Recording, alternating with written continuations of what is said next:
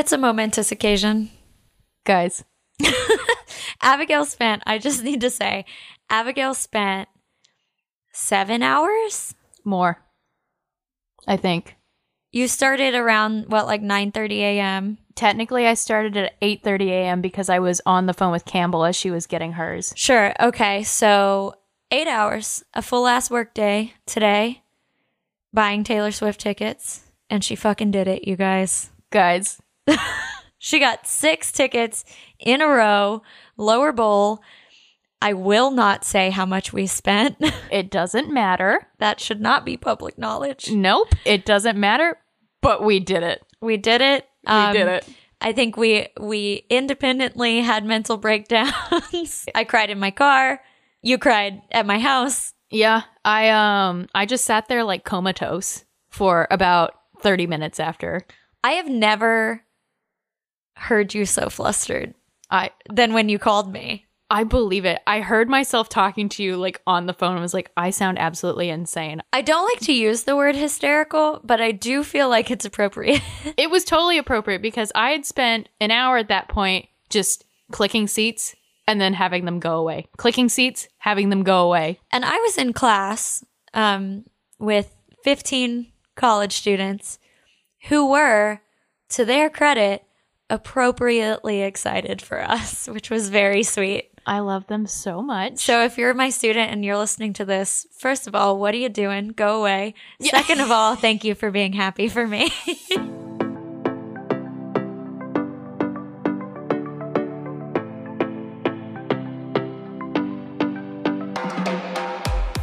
So we got Taylor Swift tickets. What a day it has been.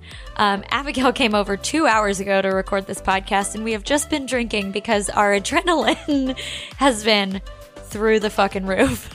I acquired the tickets probably about 4 hours ago. I think my heart rate just went back to normal. Yeah.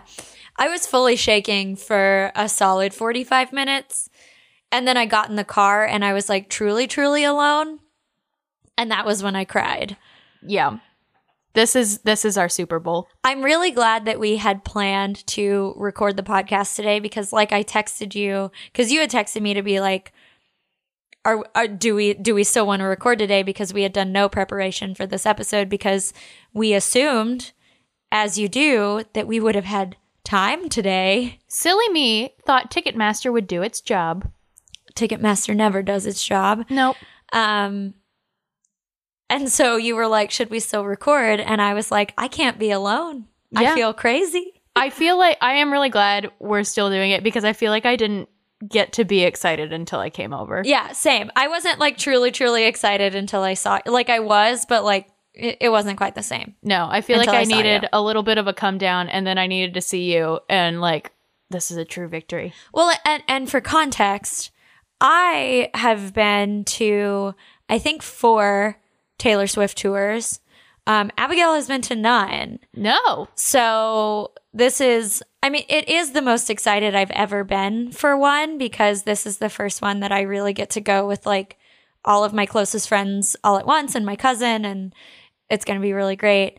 But this is your first one. So it's like, what? You're having the full, I cannot, I mean, I obviously can't wait for myself, but I'm almost as equally excited for you to go because it is such like it's like such an experience. I'm going to have an absolute breakdown because she will probably do it.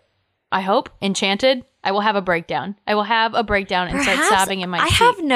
I have no predictions for this tour. Because generally I feel like I know. That's true. But there's so much to tour off of. I know. And so one thing that I'm really worried about is the Swifties are out here on TikTok, extremely so. And I have gotten to the point where like 99.9% of the TikToks that I see on my For You page are Taylor Swift related. Like, it's honestly getting a little annoying, even for me. And it takes a lot for me to say that. Well, I feel like I'm going to have to. So the tour starts at the very beginning of April or like late March, right? I think it's very beginning of April in Glendale. So we'll have like 3 to 4 weeks of Taylor tour I know. that we're going to have to, I don't want to be spoiled. I feel like there's not a reality where I don't look at the set list, but I don't want to see TikToks. I don't want to see videos. I don't want to see the set list. Normally, you know this. Yes. I like to look up a set list before a show. The thing is, with someone like Taylor, you're going to see a set list and you're always going to be disappointed. That's true. You're always going to be disappointed.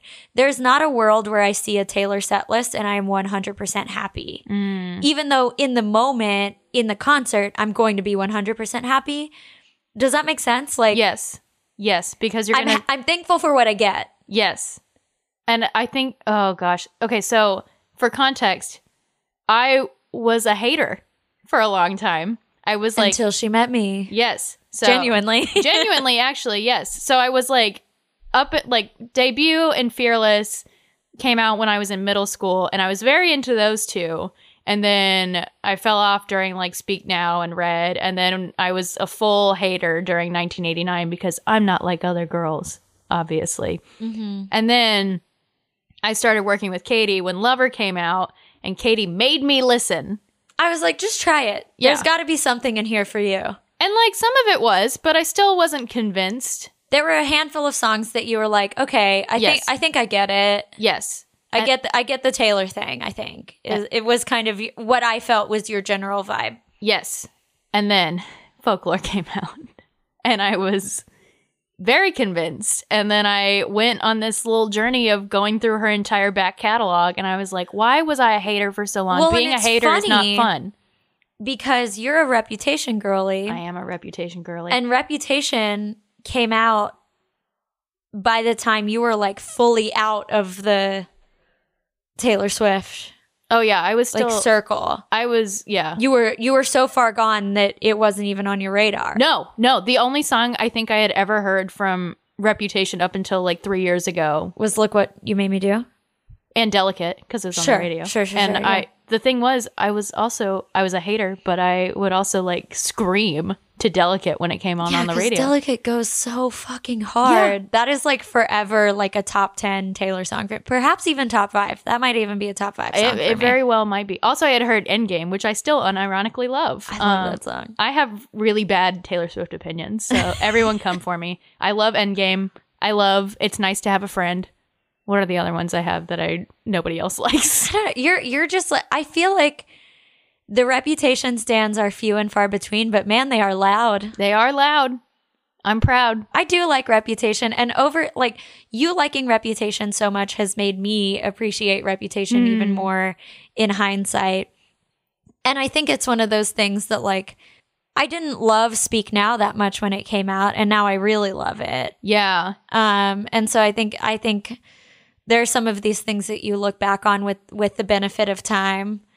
And then you compare them to the records that came out before them and after them. And you're like, that was a really interesting kind of moment. Yes. I think my theme with Taylor is I love her at her most unhinged and melodramatic. Yeah. Which is like Speak Now and Reputation. Well, and it's also what this record is. It's what Midnight's is. Yep. Like, she is so fucking over the top on this record, and that's why I love it so much. It is so much more fun to not be a hater. Right? Life is so much more fun. Step into the daylight, Abigail. Truly. So honestly.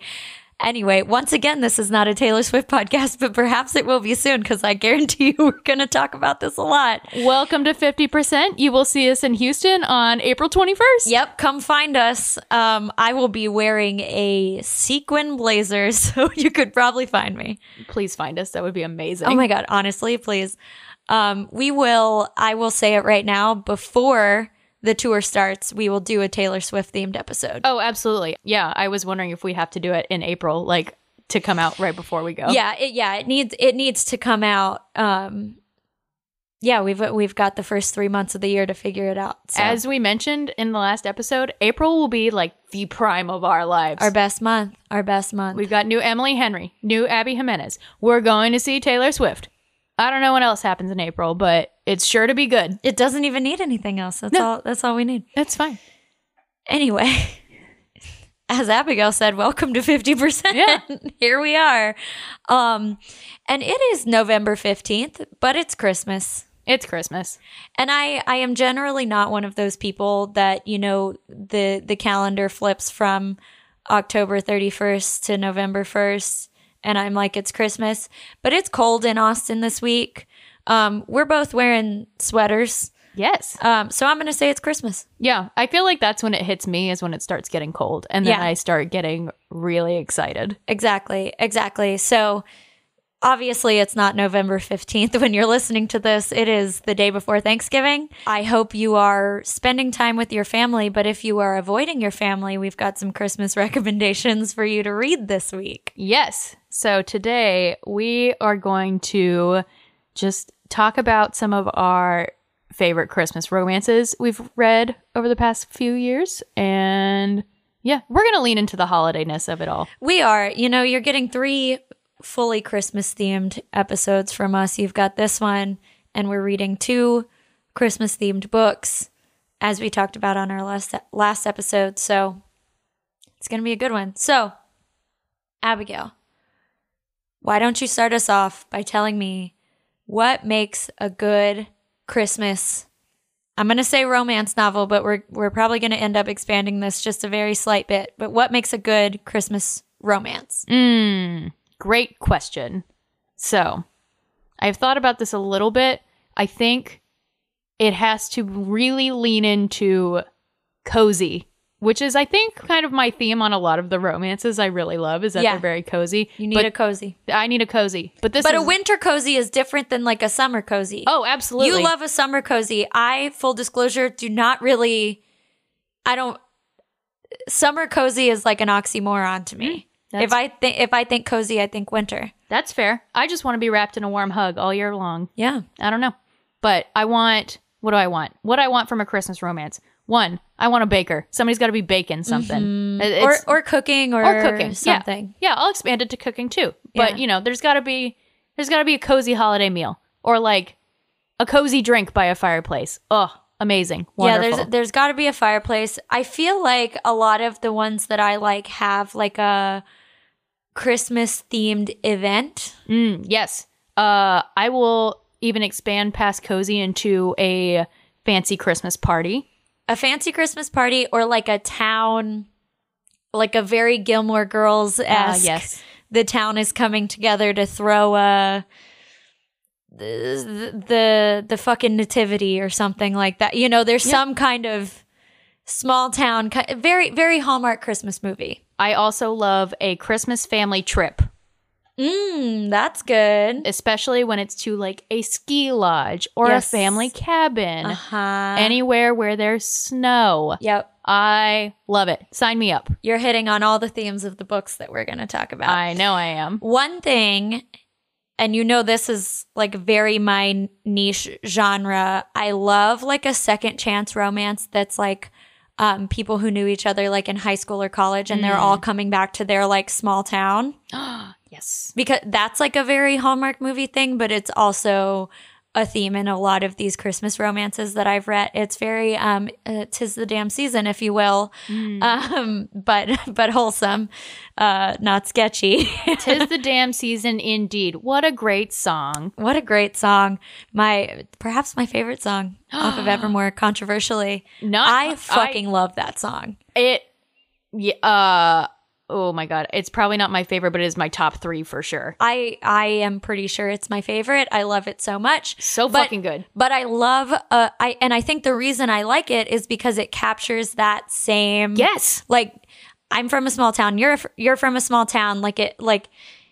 Fucking everyone from a small town had that like high school romance that like when you came home from the holidays, y'all perhaps not got together, but at least had a conversation. I remember texting you when I was driving through my hometown right after Evermore came out and being like, I'm listening to 'Tis the Damn Season. I want to text my high school crush. Evermore came out like 5 days after my wedding, and I had to like fully disassociate from It did. I had to fully disassociate from reality and be like, okay, I need to like take away the fact that I'm happily married and put on my like melancholy, like dreaming of like my past love, missed connections from high school or whatever. And 'Tis the Damn Season, parts of it are so cozy. It's cozy about being home. It sounds like, yeah. Welcome to this Taylor Swift podcast. I can't not bring it back around to that.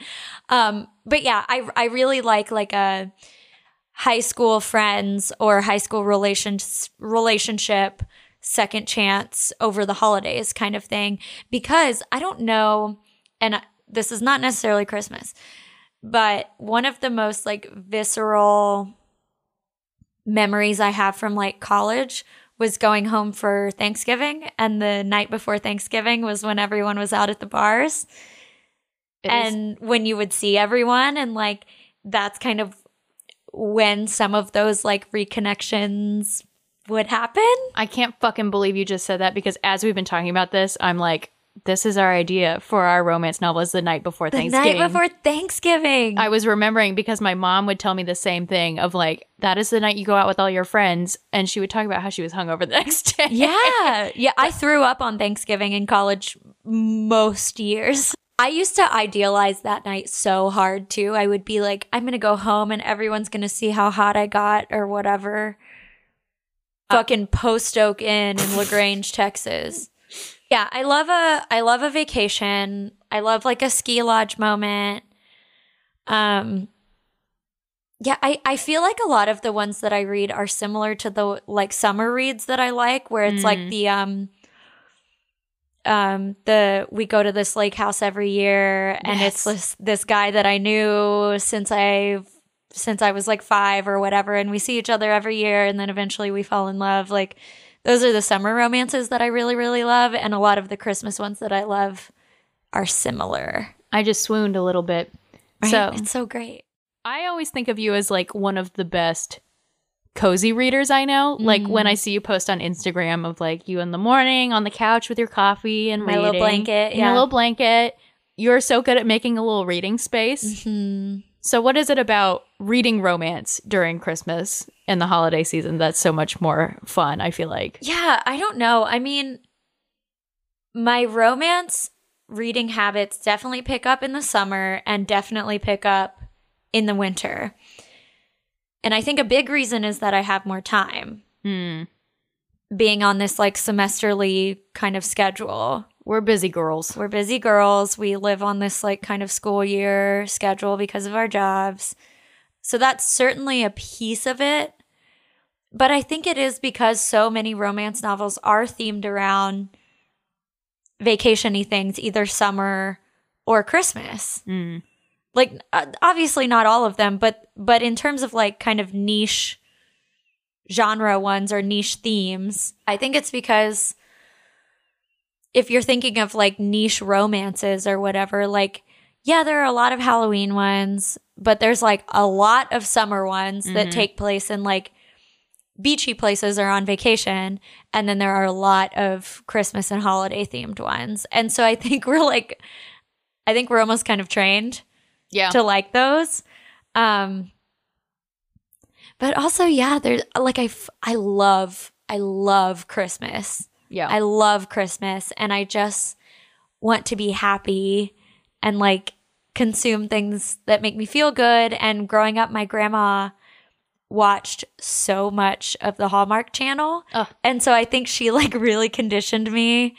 Christmas is for romance. Exactly. Yeah. Cause I like grew up watching those movies. And even now, like when I go to their house, like it'll be like fucking 9 a.m. or something, and Mimi's got the Hallmark Channel on, and even Poppy is like, oh, this is a good one or whatever, because he's seen them all. I love that. Because they've been married for 55 years, and I think it's just like, I think it's like we're indoctrinated to think of Christmas as romantic. And I got engaged around Christmas, and I got married around Christmas, which is probably fucking because of Hallmark.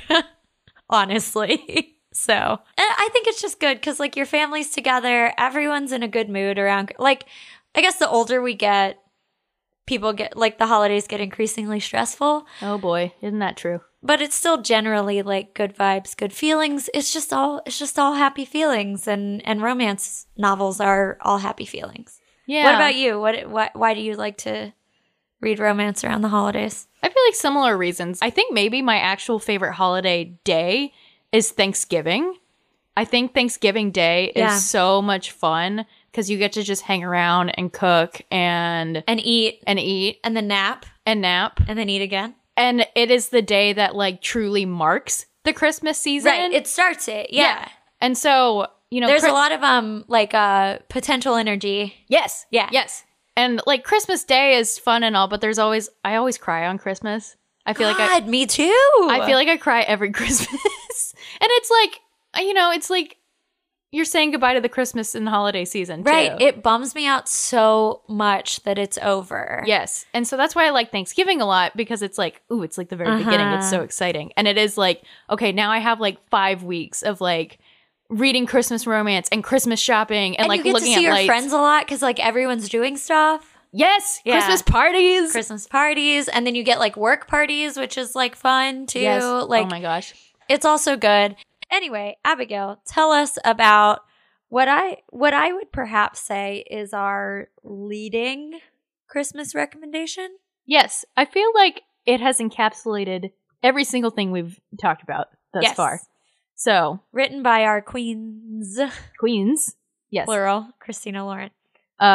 This is their Christmas book, In a Holidays, by Christina Lauren, as we said. It's so good. It is so cozy. It is so cute. So we've got our heroine, Maylin, who goes by May, and she goes to this cabin in Utah every year for Christmas with her parents, and they basically have like a friend-family reunion. It's all of the parents are like best friends from college, and they all come to this cabin and bring their kids. Which is like, this is what I want for our friend group. This is my like aspirational, like in 10 years, I don't know, when we're all like late 30s, early 40s, like this is what I want us to be doing, at least on some small scale. It doesn't have to be a cabin, but like something 100%. Like this where all of our families, whether we have kids or no kids or partners or no partners or whatever, like this is what I want for us. 100%. It's amazing. So the book opens with her, it's the day after Christmas, and the night before she had kissed one of the other children. Children's they're adults. They're adults, but they're the children of the family. Yes. So in the same way that like we're the children of we're our the kids. families. Yeah. Yeah, exactly. we're the kids. Yeah. And so because we don't have kids yet. Right. So we're still the kids. Yeah. Yes, exactly. Same idea. So it starts with that she had kissed one of the fellow kids, but it's the brother of the boy that she's been like in love with her entire life. And the book literally starts with her like sneaking upstairs to talk to her best adult friend about what happened, which I love this little relationship in the book. I think it's so cute. And I love the like drop in of the act, like, you know, we've talked about this before. We like how the books kind of drop in to the action. And so you do feel like you don't drop into this like, oh, I'm going on this Christmas vacation and I'm anticipating this. Like you kind of drop into the moment. Yeah. And that it's literally the day after Christmas when you drop in, and it feels almost like, oh, I missed all the good stuff. Right. But then this is Groundhog Day. Yeah. In Christmas form. So Maylin, our heroine, starts repeating the vacation over and over and over again. And it is everything I love. I love this because you know that I read fantasy, but not a ton of fantasy. But I really, really love books like this that are like mostly real, but it's like magical realism, right? Yes. So not quite fantasy. I like the little touch of fantasy, the little touch of something a little supernatural. And so this is what I love about this book is that everything is normal, except she's waking up every day and reliving the same day over and over and over again. Yes. Also, this is kind of a little aside, but it is, I feel like, one of my favorite things about like being somewhere else during the Christmas season, or like when you're on vacation with family or friends or whatever, is like when you and like one other person get up early and go just sit and have coffee. Do you know what I mean? God, yes, it's so good. Like, or when you like wake up and you hear like one or two other people making coffee and it's like kind of early in the morning And you're like, I can bring my book down. Yes. Yeah. And so one of my favorite parts of this book that is like the coziest part is Malin and one of the other dads, like they always get up early together and have coffee. I love this so much. It's so cute. So it's kind of this is a curl up on the couch book, you know, like the character. It's not a super complex, like heavy lift of a book. It is cozy. It is basically reliving a Christmas vacation over and over and over again. Yeah, it's so good. If you're like maybe not spending Christmas with your family or something this year and you like want that feeling, I feel like this is a good one. The book. Yeah, this is a good one. But I love this book. It has not like gotten the best reviews in terms of like Christina Lauren books, but I will fight for this one. Yeah, you know, it's not. Is it the best one? No, but is it a great Christmas one? God, it's so good. It's like, so good. And like another book that we both really love that has also not gotten very good reviews, perhaps gotten worse reviews, than In a Holidays did, which is like even more so Christmas candy, is Tessa Bailey's Christmas book, Window Shopping, which I like unapologetically love. This one it's like just like a romp. Yeah. It's so fun. So the female lead is a window display designer, and then which is only a character that Tessa Bailey could come up with. Oh yes, yeah. This is the specific job, and then the love interest is like the manager of the department store, and he's like a good old Southern boy. It is, if you will, a Sunshine Grump. Yes, but reversed. Mm-hmm. The woman is the grump. Mm-hmm. And this is a spicy one. It is spicy in true Tessa Bailey fashion, which you would not expect because, as we have discussed before, Tessa Bailey publishes like a lot of her super spicy books with the like classic shirtless man covers. Yes. And the still spicy but perhaps less spicy books are the cartoony covers. Right. And this is the cartoony cover. Very cartoony, very cute. Oh, very cute cover. It's so cute. I'm not sure I would reread this book, but I kind of want to own it just because I love the cover. It's really beautiful. But she's spicy. She's very spicy. Also, this is a very short read. If I remember correctly, it's under 300 pages. It's very quick. So yeah, if you need some spice. I really liked this. It was very quick, and it was kind of one of those insta-love situations. Yes. Where they had this instant connection that I don't always super like. Mm-hmm. But with the two of them, I feel like it worked. Yeah. One of the things that sticks out to me when I think about this book is it does do one of the things that I hate, which is when they make like Southern characters lean into it, where it's like my Aunt Edna or whatever. Yeah, because it's based in New York, and so I didn't do the accent right. He's from like South Carolina or right. something. It's based in New York, but like Tessa Bailey makes him like real country. Yeah. Which, yeah, we are particular about. Yes. So if Tessa Bailey needs to meet some real country people, we can hook her up. But the thing is, no one would write a romance novel about those guys. I know. Which there's a reason for. Yeah. If she met them, she would be like, oh.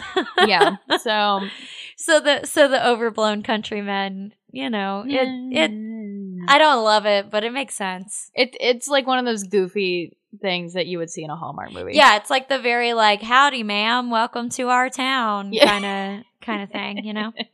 But like more like the Georgia accent. Mm-hmm, mm-hmm. We can't do it because we're Texans. We're Texan. I don't know how Georgians speak. Sorry. Yeah, sorry. But I can only do like the specific East Texas dialect that most of my family has. But yeah, I really unapologetically love those two books despite the flaws. Yeah.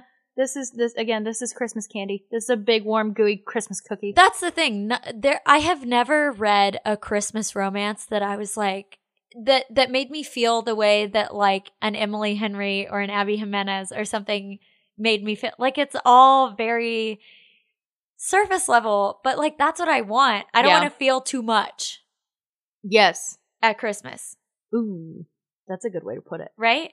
Yeah. I get what you mean. I want to feel like a tiny bit sad and then very happy. Yes. Yes. Like the emotional arc. Yeah, imagine Emily Henry writing a Christmas. Oh my God, please. I don't know if my heart could take it though. Please. Think of the melancholy. I want it. Emily Henry, if you're listening. I already get kind of sad around the holidays, so I might as well lean in.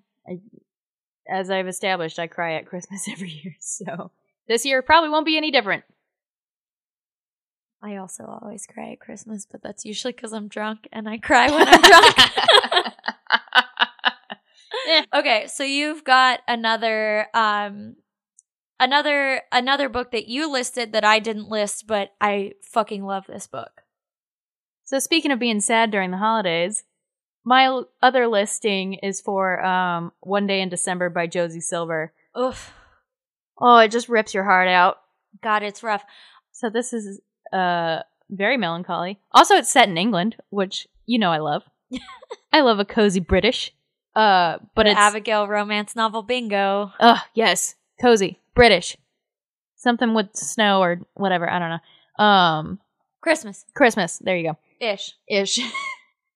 So this is one of those that picks up like the same time over the span of a decade. And it starts with our main characters where our female lead, Lori, spots Jack on a bus through a window and is like, holy shit, that's the most gorgeous man I've ever seen. And then keeps running into him. And then it turns out he starts dating her friend.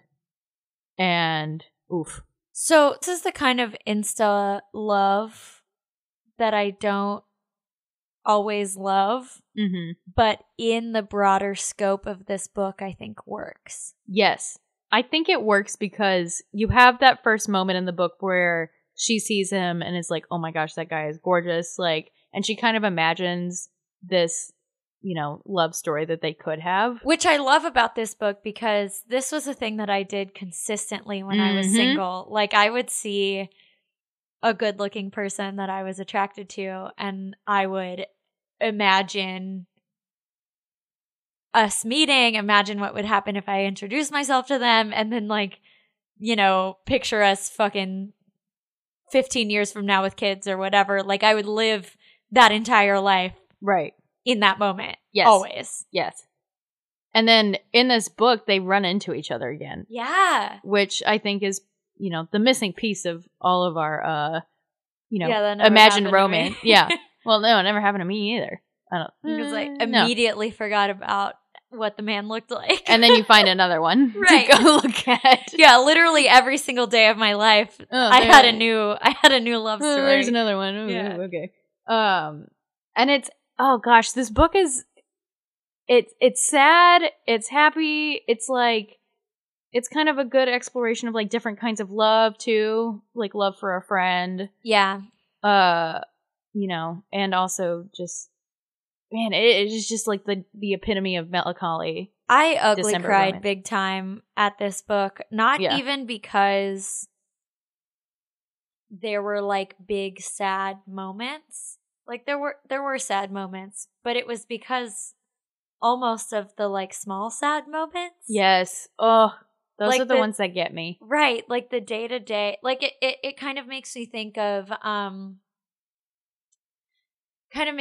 Abby Jimenez a little bit, the way that she writes about missing people and heartbreak and things like that in the small ways that like feels really real. And that's like kind of how this book felt for me. This one feels like a good way to kind of think about loneliness during the holidays too. Mm-hmm. Especially if you're in a place where, you know, maybe you are single or you're missing family or something like that. Right. I feel like it's a lot about, you know, like you said, it's a lot about different kinds of love, especially in terms of like finding family and community around the holidays and like building family and making family and like what the holidays can look like for people who don't spend holidays with their family necessarily. And, which I really like. Yeah. So if you're looking for, this one is cozy, but it's not as happy. I would put this as if we're talking about that dead zone between Christmas and New Year's Eve, when you're feeling a little down in the dumps that the holidays are quote unquote over. This is when I read this book. I read it in that week between Christmas and New Year's. Yeah. And it was like, this book came out in 2018, which is when I met my husband. So he and I had been together for almost a year, but we were not living together at that point. And I was working at the newspaper, and I wasn't getting a lot of time with my family, and I was alone a lot. And this was when I read that book. So even though I wasn't like lonely, I was physically alone. And so it was like a good, like, kind of hit in all the right places. Yeah. Book. Yeah. So if that's what you're looking for. Good stuff. What have you got, Katie? Okay, so I have a few that are like really Christmassy, and then I have a few that are wintry. And some of mine are like very saccharine, sweet, Christmassy. So I'm going to start with that, because these are books that you said that you started, and then you gave up on. Yes. So I want to recommend with an asterisk. I want to recommend this with an asterisk because I read these books when I had an Audible membership. And so I consumed them on audiobook, which I think is the first form that they were in. And I don't know that for sure. But I'm pretty sure they existed only on Audible, and then they turned into ebooks. But Nick and Noelle's Christmas Playlist and There's Something About Mary, it's a duology. And it is like, if I had to tell you what a Hallmark movie would be in a book form, it is that. They were like, I had this Audible membership, and they were like free with the Audible membership. Basically, like, I didn't buy them, they were included. And they were super short. They were like 3 hours or 4 hours or something to listen to, which in terms of an audiobook is like really, really short. And so I was like, oh, these are like Christmas romances. I'm totally going to do that. And this was like around the time of year that I was like running around, running a bunch of like Christmas related errands, like doing Christmas shopping, or like on my way to like my work holiday party, or like friend stuff or whatever. And then I would come home and the Christmas lights would be out. And so it was just like, and it would be cold outside. And so it's a duology about this like friend group in this town that's like, it's again, very Hallmark movie-esque, where like all they give a shit about is Christmas. Like this entire family, like this woman is named Noelle. The guy is named Nick. Like they're like two family friends. And then the sequel, the woman's name is Mary, Merry. Of course. Like all they give a shit about is Christmas. And so like all of the, it's like all of the, the stereotypical things that you would see in a Hallmark movie. And I don't know. So you said you started trying to read Nick and Noelle's Christmas Playlist in an ebook, right? And you gave up on it? Yeah, I don't think I made it that far, and it just didn't grab me. Right. And I think audio is perhaps the form to consume these in, because they are just like super quick. Yeah. And a little silly. And so it's like, I can imagine them being hard to focus on if you're like sitting down and reading, but if you're in the car doing other stuff. Oh, sure. That makes sense. So I think these are fun, kind of running around audiobooks. Okay. So the Christmas series that I will fight to the death for is the Moose Springs, Alaska series by Sarah Morgenthaler, which I have not read anything else by this author. I genuinely do not even know if she's written anything else besides these books. I got recommended these books by the local Austin like micro influencer, A Little Bit of Fun, who I've told you about before. Mm-hmm. She like posted about these, and I was like, I saw the covers, and they're like blue and covered in snow. And I think I saw the first one she recommended is called Mistletoe and Mr. Right, and that's the second one in the series. What a title. And so when I saw that, exactly, I was like, I'm in. So then I started at the beginning. So the first book is called The Tourist Attraction. And so this entire series is basically about this small town in Alaska that is sort of it's this tourist town. But the books are kind of set from the perspective of the locals who live in this tourist town. It's interesting because I first started reading these books back in 2020 when they were coming out, and now we live in a super touristy town. I was just about to say, this feels like living in Austin. Yeah, it does feel like living in Austin, which this is like a small town, which is different, but it feels pretty similar. So like the first book is based around this man who owns this diner that that's kind of touristy, and so it's kind of like this like push and pull of like the tourists versus the locals, and like the locals discovering, or the tourists discovering places that the locals only know about, and it's like this push and pull. And of course it's like all these locals falling in love with these tourists is basically the theme of this series. Some of them are very explicitly Christmas themed, and some of them are more just like it's Alaska and snowy, which is sort of Christmassy because that is the season that a lot of people were coming to this tourist town. But I talk about devouring books. I consumed the first two, I think, in less than 24 hours. Because it was during the pandemic. The first two books came out in 2020. Mm-hmm. And I didn't find out about them until the second one was already out. So I had the first two, and I just fucking, like, snorted them up, man. They are so... like, it is just a little bit of candy cane dust. Yes, it's so good. And then the third one came out in 2021, and there haven't been any more, and I need more. Sarah Morgan Taylor, if you're listening, please give us more. Please. So there is, according to Goodreads, a book 2.5, which is about the moose. The moose? His name is Ulysses. Stop. And he's a terror. It's 10 pages. It's an ebook.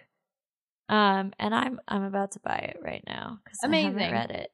I know you've told me about these books, but I feel like listening to you talk about them now, I feel convinced, and this might be my first Christmas read of the season. They really are so...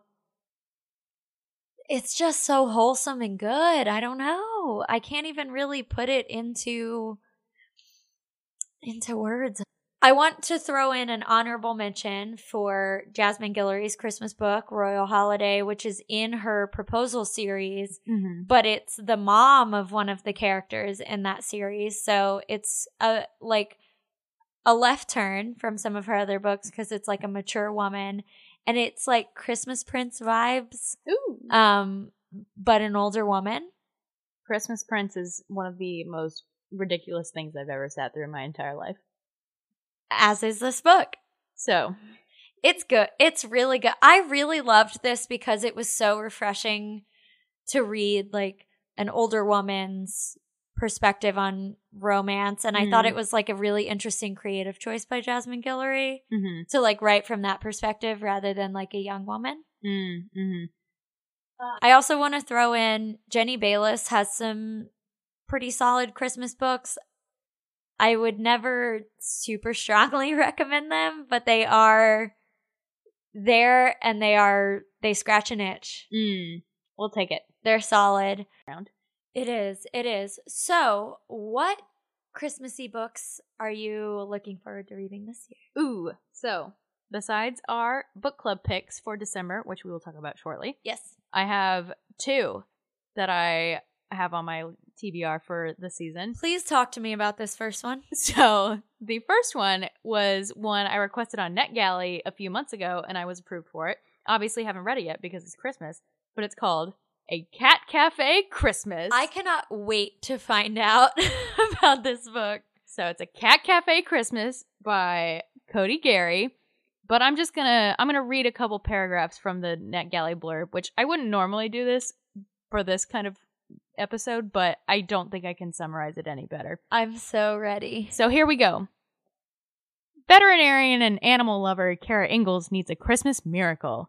Opening the Meowin' Forever Cat Cafe to find loving homes for adorable, adoptable cats was a dream come true. But with more cats than customers, it's quickly turning into a nightmare. If Kara can't figure out some way to get the cafe out of the red, Oh no. it won't last past the holidays. Meanwhile, marketing guru Ben Reese may be annoyingly smart and frustratingly bossy. Of course he's in marketing. Of course he is. Ugh. But when he hatches a plan to put the cafe in the green by Christmas, Kara realizes she'd be a fool to turn down his help. And so what if he turns out to be an excellent problem solver and nerdy hot? Ay. He can't even handle fostering one little kitten. She needs to keep their relationship professional and focus on saving the cafe. Amazing. But if Ben and Kara can set aside their differences and find homes for all the cats by Christmas, they might discover that by risking their hearts, they'll have their own perfect holiday together. Unbelievable. I'm smiling so hard my cheeks hurt because that sounds so great. And I hate that I haven't requested it on NetGalley until now. Even if I don't get approved for it on NetGalley, I will be reading this book. This is a Hallmark movie. I was just thinking that I need this to be turned into a Hallmark movie because I can literally picture like all of these cats jumping on this man who like very clearly hates cats. Yes. Just like cat piling, dog piling onto him. Cat piling. Is what I'm picturing. And him being like, ugh. Get them off of me. I can't wait for a scene where one of them scratches his precious Italian loafers. Oh, yeah. That's going to happen, Yeah. 100%. 100%. I'm going to report back. It's going to happen. This sounds great. We're going to get a good cat character, I bet, too. We've got a lot of good dog characters, know. not a ton of good cats.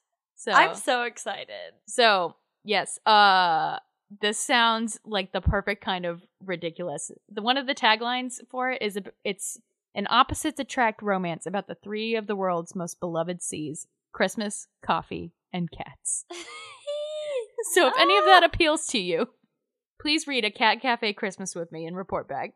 So the other one I'm looking forward to reading has my other favorite things. Yeah. Silly rich people. Tell us about it. Silly rich people. Okay. This one, you know what? This is kind of fun. I'm going to read the description for this one. Yeah, too. this is good. So, Okay, first we need to talk about the cover of this book. Yes. Where there is a man and a woman. The woman is holding what appears to be a Yorkie with his tongue sticking out, which is my favorite part of this cover. Yeah. But the man is holding a poster board that says Duke Actually, which is the name Of the book. of the book. And it's written by an author named Jenny Holiday. Amazing. Incredible. What else was she going to do with her life if not write Christmas romance? Jenny, I hope this is your real name and not a Not a very... Not a pen name, yeah. Not a pen name. So, it's got all of my favorite things. Give it to us. So, this is the description for this one. There's a royal wedding on, and things are about to get interesting.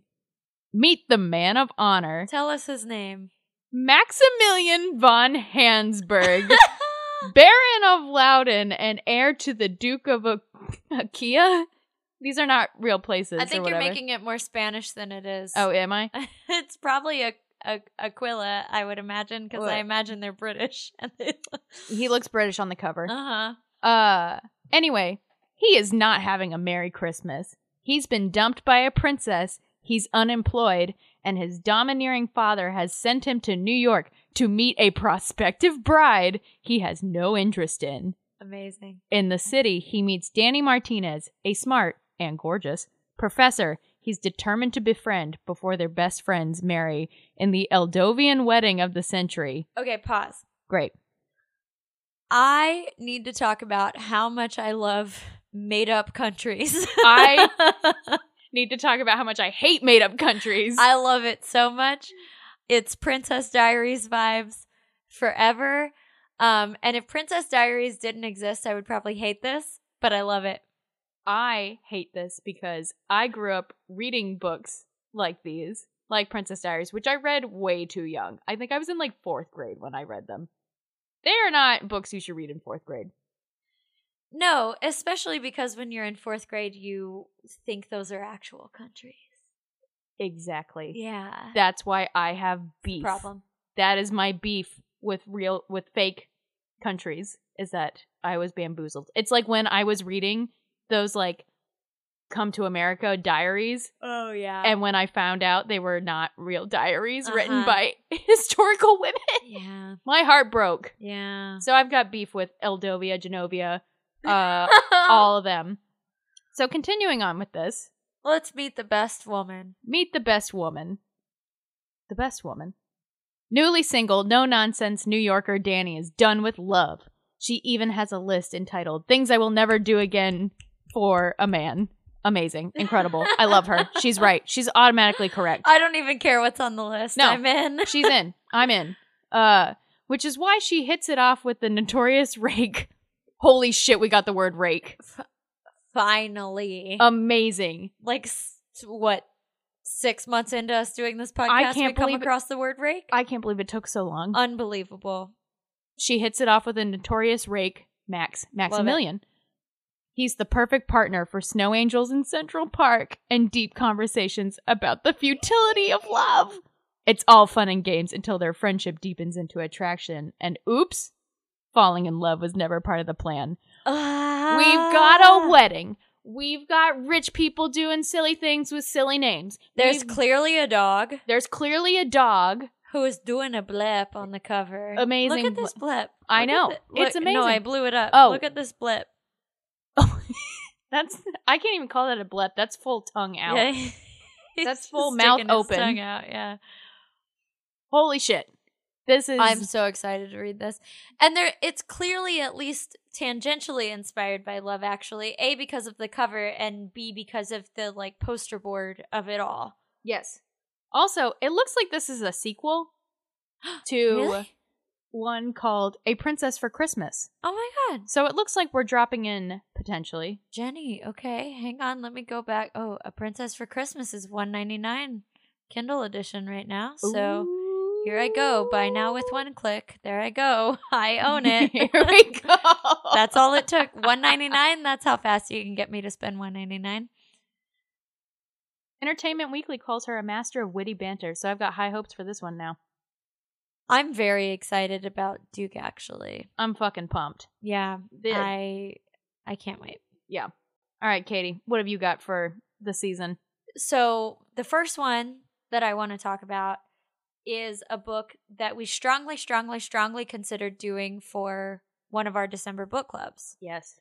Because I love Alison Cochrane, because she wrote The Charm Offensive, which is the book that I've talked about on this podcast before.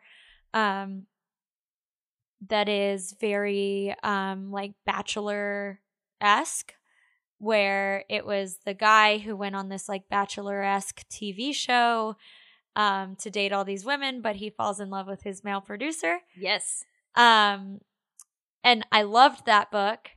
And so Alison Cochrane's next book, which came out earlier this month, came out at the beginning of November, is called Kiss Her Once for Me, and it is another queer book. And it is between two women this time, and it is based in Portland. They have a Christmas Eve meet cute at a bookstore. Fuck yeah. Which I love. I'm in. And then they like, from what I can glean from the blurb, they like spend that entire kind of evening night together. Oh my God. Have this like whirlwind romance, but then the next morning reality sets in and shit kind of hits the fan.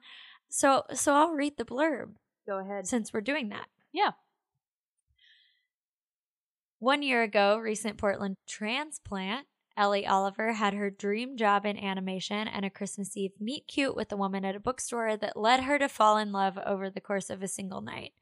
But after a betrayal the next morning and the loss of her job soon after, she finds herself adrift, alone, and desperate for money. So presumably this is the aftermath of that night.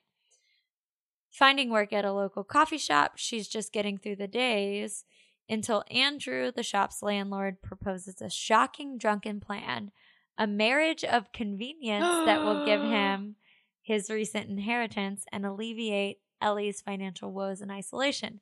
Stop. They make a plan to spend the holidays together at his family cabin to keep up the ruse.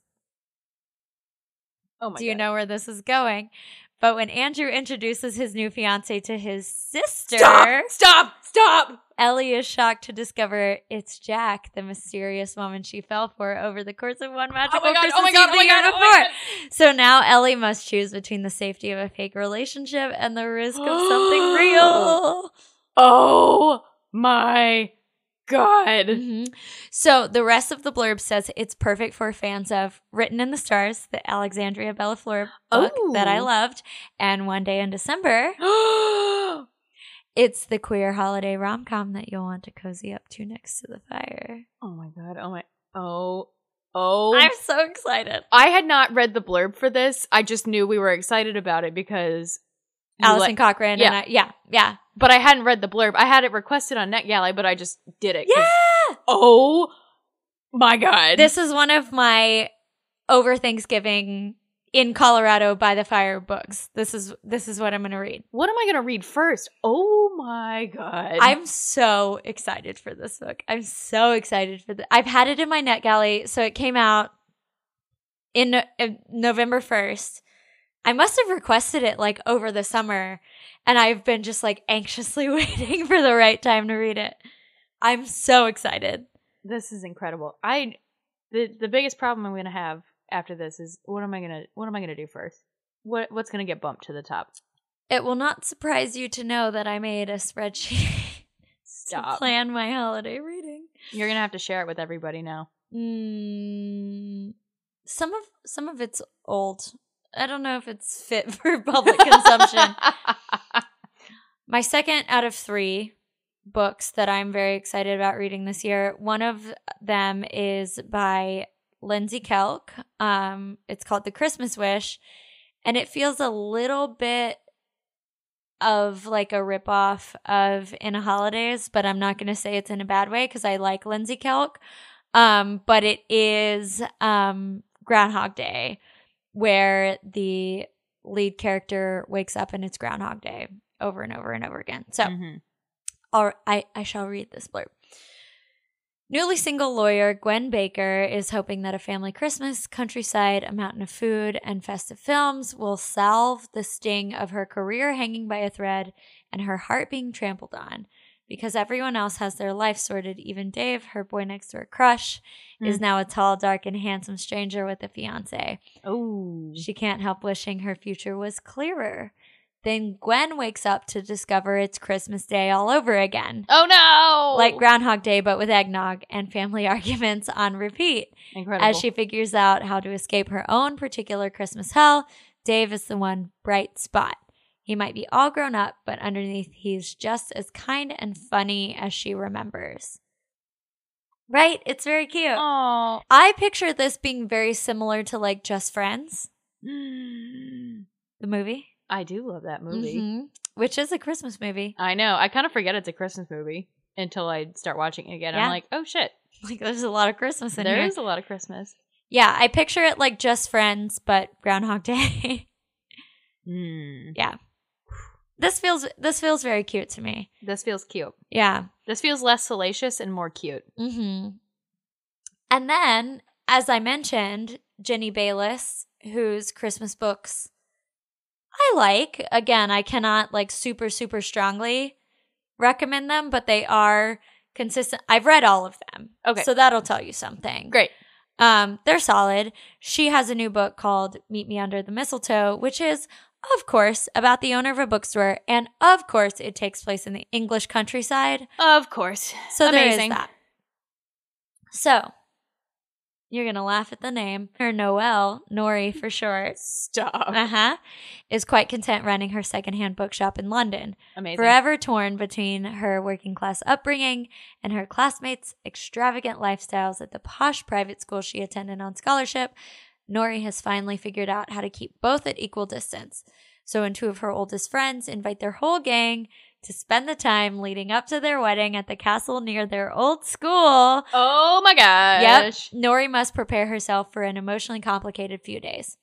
The reunion brings back fond memories, but also requires Nori to dodge an ill-advised former fling when she falls quite literally into the arms of Isaac, the castle's head gardener, who has nothing but contempt for the, quote, snobby prep school kids. The attraction between them is undeniable, and as Nori spends more time with Isaac during the wedding festivities, she finds herself falling hard for the boy she used to consider an enemy. Nori and Isaac explore their common ground, but pressures mount on all sides, and Nori must decide what kind of life she wants to live and what sort of love is worth the risk. This checks all the Abigail boxes. This really does. We've got English countryside. We've got a bookstore. We've got a wedding. We've got enemies to lovers. A friend trip. Yeah, a friend trip. I like Jenny Bayliss. I feel like I have not given her enough love because I'm like very like, it's good. It's good. She's good. She's good. Mm-hmm. She's not, but I'm not going to go hard for her, but I will read every book she puts out. Yeah, this sounds like a good little piece of Christmas candy. And Jenny Bayliss is not spicy. It's very like wholesome Hallmark movie. Okay. So that's good. So yeah. if that's what you like. Well, before we talk about the 2 Christmas reads that we're doing for our book clubs in December, which we did already talk about at length, so we'll just go over them again. But before that, what are you reading right now? So I just finished Notes on an Execution that we talked about last episode. Not Christmas candy. No. Yeah. And so I was trying to do 2 at once, which I don't usually do, and I failed miserably. So I am currently a little bit still in the beginning of The No-Show by Beth O'Leary, which I am really excited to read, but it's a lot of characters right now. And I think after a very heavy read like Notes on an Execution, I think I might need to put this one down and pick up something really easy and sweet and saccharine and give this one more attention it deserves. Because I really like Beth O'Leary, and I have heard a lot of really good things about this one. But I think after, like I said, after a heavy serial killer book, I think I need something silly. Right. So, I will get to it, absolutely. I think I just might need to take a pause and start really leaning into the silly Christmas, and maybe I'll start Cat Cafe Christmas when I get home. Yeah, that's good. I like it. Yeah. What are you reading right now? So, I just finished yesterday, perhaps the day before. I have an early copy of the sequel to Delilah Green. That I just finished. It's called Astrid Parker Doesn't Fail. So it is about Astrid, Delilah's stepsister. I loved this book. I really liked Delilah Green, but this I really, really loved. And we were talking before we started recording about this book. I was a little hesitant about this book, which I voiced to you before when we first found out that this was about Astrid, because in the first book, Astrid broke off her marriage to a man because he was awful. Yes. Very obviously awful. Terrible man. And so she was the natural person for a sequel to be about. But for me, it felt a little... So Delilah was in this friend group, or like got into this friend group that was mostly queer, but Astrid was the only straight woman, or at least at the time we thought she was the only straight woman. And so when I found out that this book was going to be about Astrid falling in love with a woman, I was like, that feels really surprising and like almost forced. Mm-hmm. It felt a little like disingenuous to me. Mm-hmm. But I take all of that back because this romance felt like honestly more realistic to me than the initial one did. It's very, I love like an HGTV, let's redo this house romance. I know that's so cheesy, but I love it. Oh, amazing. It's an enemies to lovers. It's kind of a slow burn. I loved it so much. I loved it. This is great news because I felt the same way you did. And so I am very happy to have you come back and be like, none of that matters. Like, I take it back. Yeah, and Astrid's kind of journey of realizing that she's queer is like talked about quite a bit in the book, and it's like addressed in a way that makes sense. And it really builds up the character of Iris, who the third book is about. Yes. Because I know you didn't like Iris, and I did. I know. And I think you'll like her a lot in this one. Yeah. Because she's more three-dimensional. Ooh, okay. Noted. Mm-hmm. This might be one I do after all of my Christmas, because I think I'm truly going to lean into the Christmas of it all right now. Yeah, this is a good post-Christmas one, I think. I think it, like, this is timeless. It's HGTV. They're remodeling like an inn, like a hotel, like a bed and breakfast kind of situation. Oh, amazing. It's very good. Incredible. I loved it. So we are reading 2 Christmas books. All right, so the first one we're going to do is You're a mean one. Matthew Prince. I can't read the book. I can't read the title not in that like timbre. I know. Like not in that voice. Like it's not, I can't not do it. So this is going to be our first queer book with 2 male leads. Yeah, I can't wait. Yeah. And this is actually the second in a series. Oh, we didn't realize that. Mm-hmm. I didn't realize it until today when I was like looking around. Well, that's okay. And it's the first book is not Christmassy, and this one is. Yeah. But this has been like well reviewed, but it's blurbed from Rachel Lynn Solomon, who I love. It's blurbed by Alexandria Bellafleur, who I love. Suzanne Park, who I love. Allison Cochran blurbed it. A real who's who. So I think we should read the blurb because we didn't read it last time. Oh, okay. Katie, would you like to read the blurb? I would love to. I haven't read the blurb yet either. I just vaguely kind of know what it's about. I have skimmed it. I'm so excited. Let's go. Here I go.